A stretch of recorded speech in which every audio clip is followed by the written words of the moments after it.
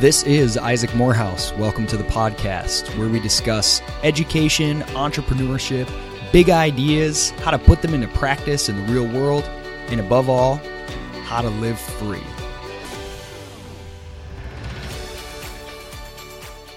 Why haven't you read this book? That is the title of a new book of which I am the editor. I also contribute the introduction and the conclusion. This is a really, really fun book, and it was a thrill. It was a very exciting project to put together. It's a series of 10 different stories from 10 different authors, and all of them are about flipping the burden of proof. Instead of asking why to do something big and crazy and different and out of the norm, ask why not? If you remember, if any of you listened to the very first episode of this podcast, I say I don't want to answer the question why start a podcast. I'd rather say why not? It sounds fun, it sounds interesting. I need some really good reasons not to do it.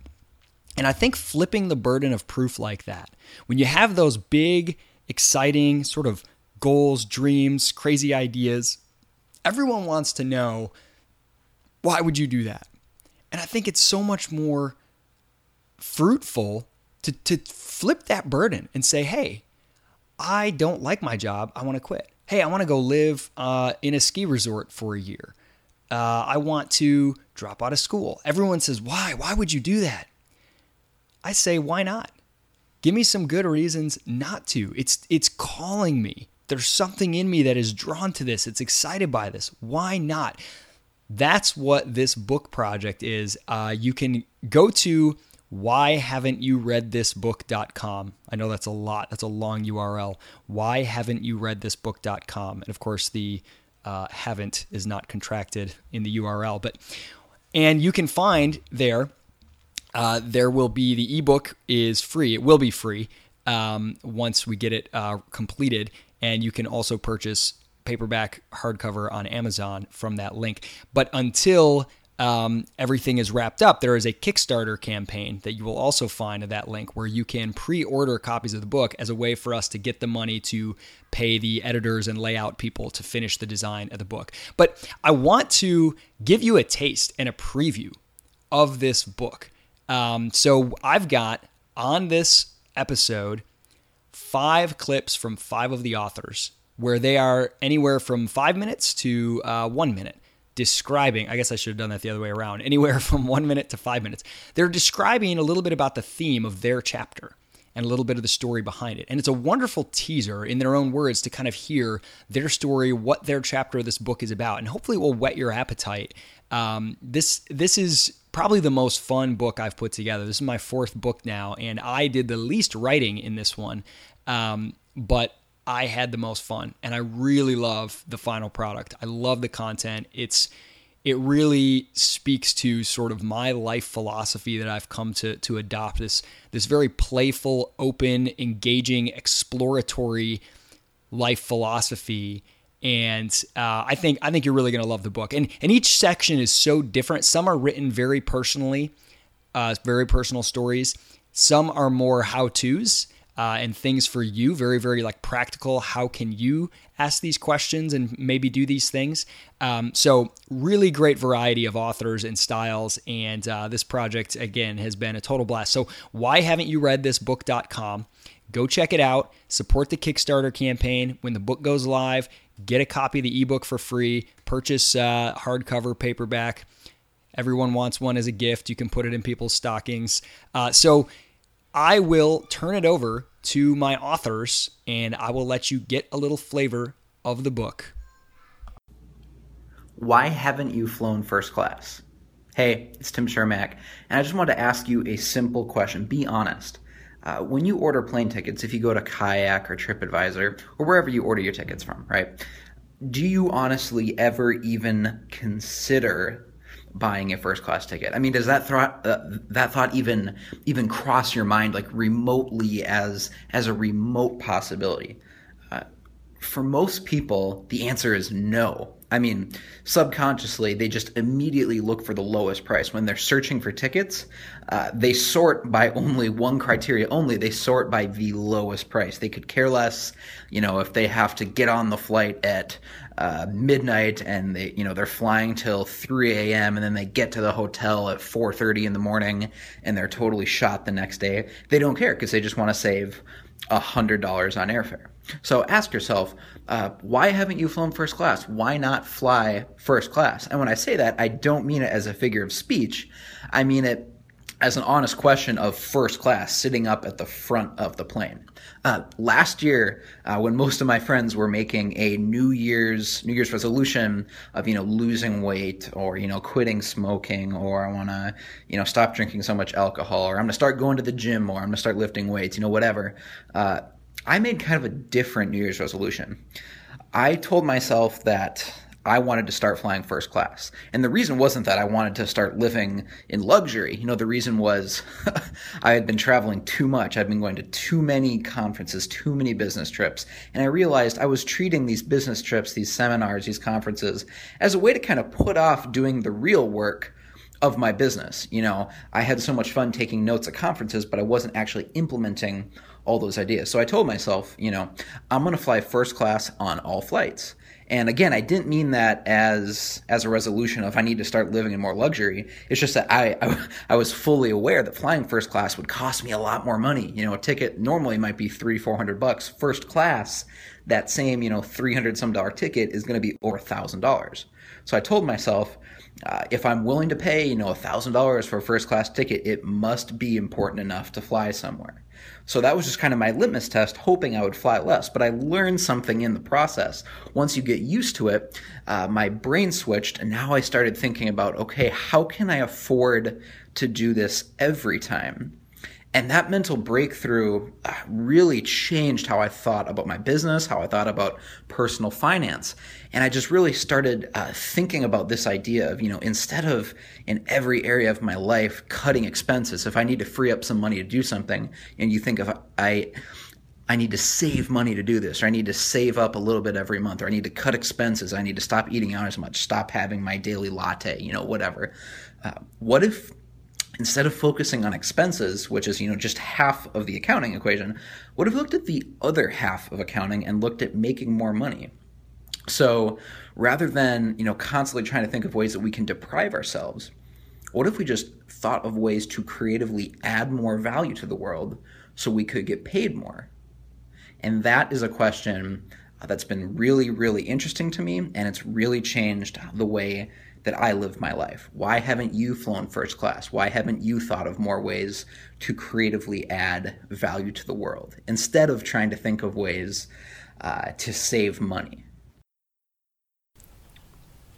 I like to think of myself as a little bit of a renegade, but when I look back on the trajectory of my life, for the most part, that hasn't been the case. Growing up, I was a pretty rule-following kid. I got straight A's, I played team sports, I participated in extracurricular activities, went on to college, got a degree, got a job, started climbing the ladder, met a great guy, got married. I did all the things that you were supposed to do. And my husband's story is really similar. But we got to this point in our lives where we looked around at our careers and where we were living and what we were doing with our lives. And it wasn't bad, but we both had this overwhelming sense of, is this it? Is this the one chance we have? For us, we felt like it wasn't enough. It just wasn't enough. So we decided to quit our jobs and travel the world. When we announced to our friends and colleagues and families that we were quitting our jobs, we of course got the whys. Why would you quit your good paying jobs? Why now? Why Asia, which is where we were starting? All the questions I think you would expect. But what was really interesting was the more frequent response was one of regret. So many people in our lives, colleagues, friends, family, so many people expressed either the desire to do the same thing or regret at not having taken the opportunity to do the same thing. And so when Isaac asked me to share my story in this book, I jumped at the chance because I felt like it was an opportunity to inspire people that were maybe sitting on the fence, like we were, honestly, for a while, or people that thought, oh, my time has passed, to look at the opportunity again, to ask themselves, why not, as this book posits, and then to genuinely examine their answers to the why not.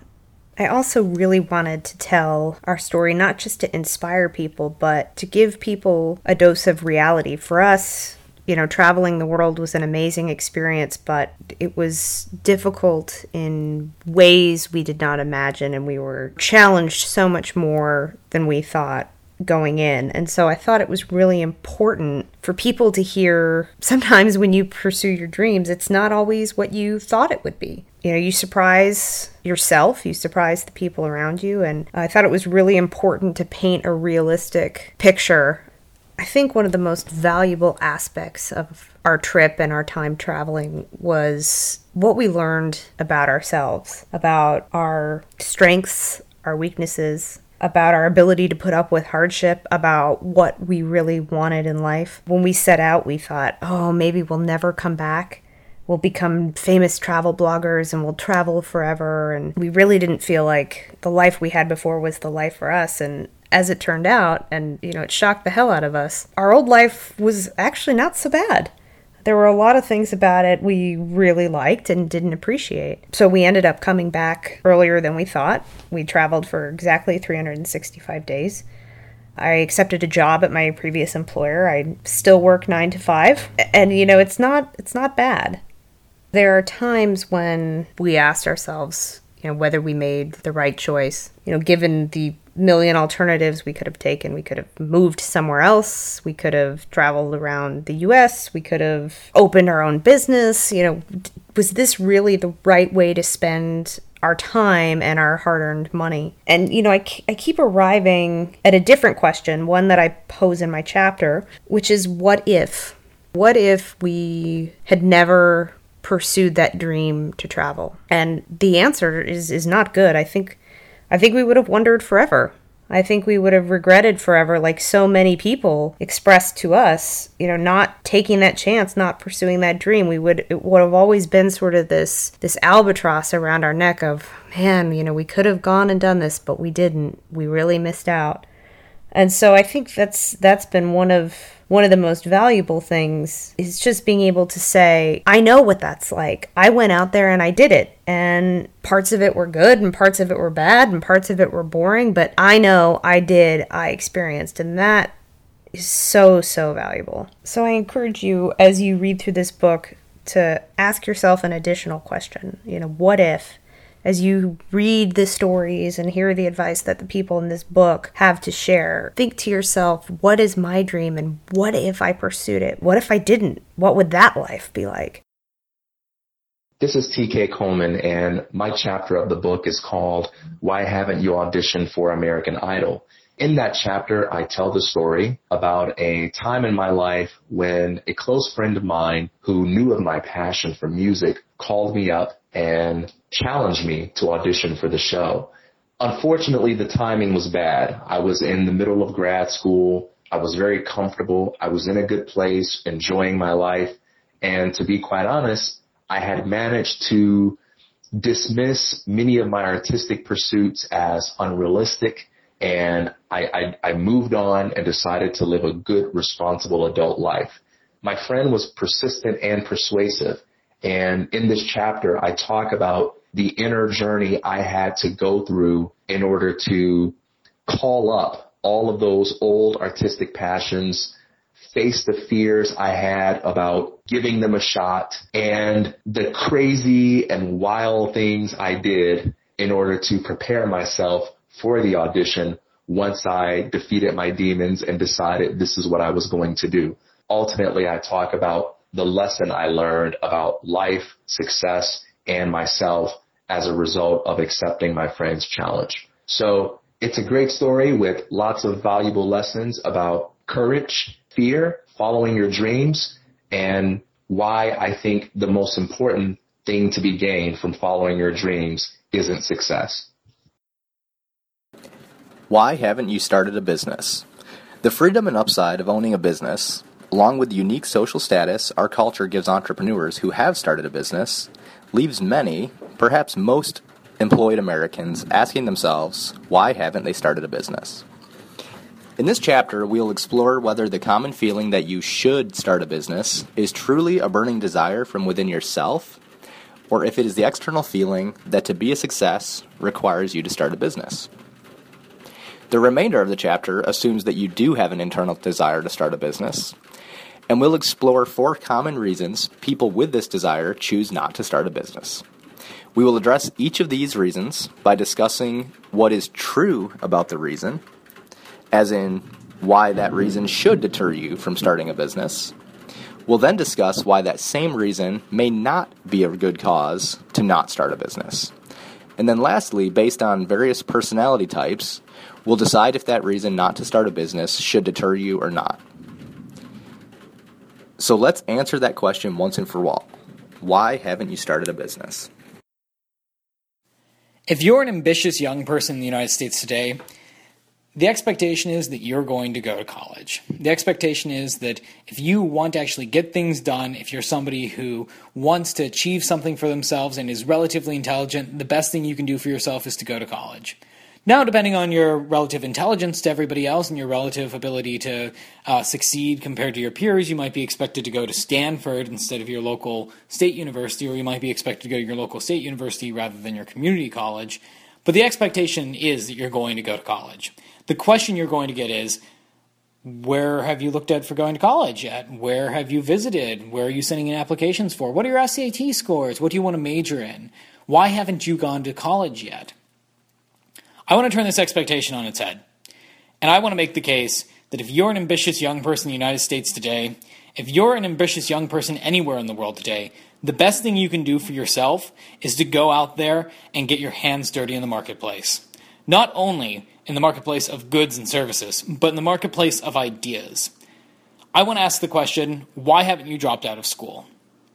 Tech billionaire Peter Thiel says in his book 0 to 1 that all Rhodes Scholars had a bright future in their past. He's trying to make the point in this that ambitious schooling is kind of like this nightclub that we go to where we see ourselves with a bright future, but we never actually build it. We never really have a thing that we actually strive towards while we're there. We just strive towards the next level, and we go through like some consumption goods while we're in it. And I think he's absolutely spot on. As somebody who experienced an Ivy League education from a relatively rural middle-class background, I think that Thiel's analysis of elite higher education is spot on, and I think that it probably applies to most education. And I want to make the case that rather than being asked, why haven't you gone to school? Why haven't you gone to college? I want to make the case that the question that should be asked is, why haven't you dropped out of school? Why haven't you dropped out of college? That's where my story begins, asking myself that question. And I'm incredibly glad that I did. My life has been the better for it. Okay, so you just heard from Tim Shermack, whose chapter is Why Haven't You Flown First Class? Courtney Dare, whose chapter is Why Haven't You Traveled the World? Who came up next? TK Coleman, whose chapter is Why Haven't You Auditioned for American Idol? Levi Morehouse, whose chapter is Why Haven't You Started a Business? And Zach Slayback, whose chapter is Why Haven't You Dropped Out of School? The other authors on this project, who you did not get a teaser from, also include Ben and Nicole Angelo, Why Haven't You Moved to a New City? Jeffrey Tucker, who's been on this podcast before, Why Haven't You Written a Book? Peter Niger, Why Haven't You Quit Your Job? Anthony Davies, Why Haven't You Had a Bunch of Kids? And Bob Ewing, Why Haven't You Climbed a Mountain? And as I said, I do the intro and conclusion of the book. Super, super fun project. I'm really excited about this. Go to whyhaven'tyoureadthisbook.com. Be a part of the Kickstarter campaign. Help us get this thing off the ground. What you're getting is a good deal on basically pre-ordering a paperback and or a hardcover or both. And those are a slight discount over what they'll be when they go live. You can also pledge $350 or more and get a hardcover book signed by all the authors. That's all 10, and that's we're all over the country, so we're gonna have to ship it around and have everybody sign it. And finally, if you pledge $1,000 or more, you not only get the books, but you get one of the authors to come and speak about the theme of the book at your event. So I know Jeff Tucker, Ant Davies, Bob Ewing, TK Coleman, Zach Slayback, myself, we all do a lot of speaking gigs. And this is a way to get us to come and speak about a theme in the book or something else, frankly, if you want us to talk about. So all of those are on the Kickstarter campaign.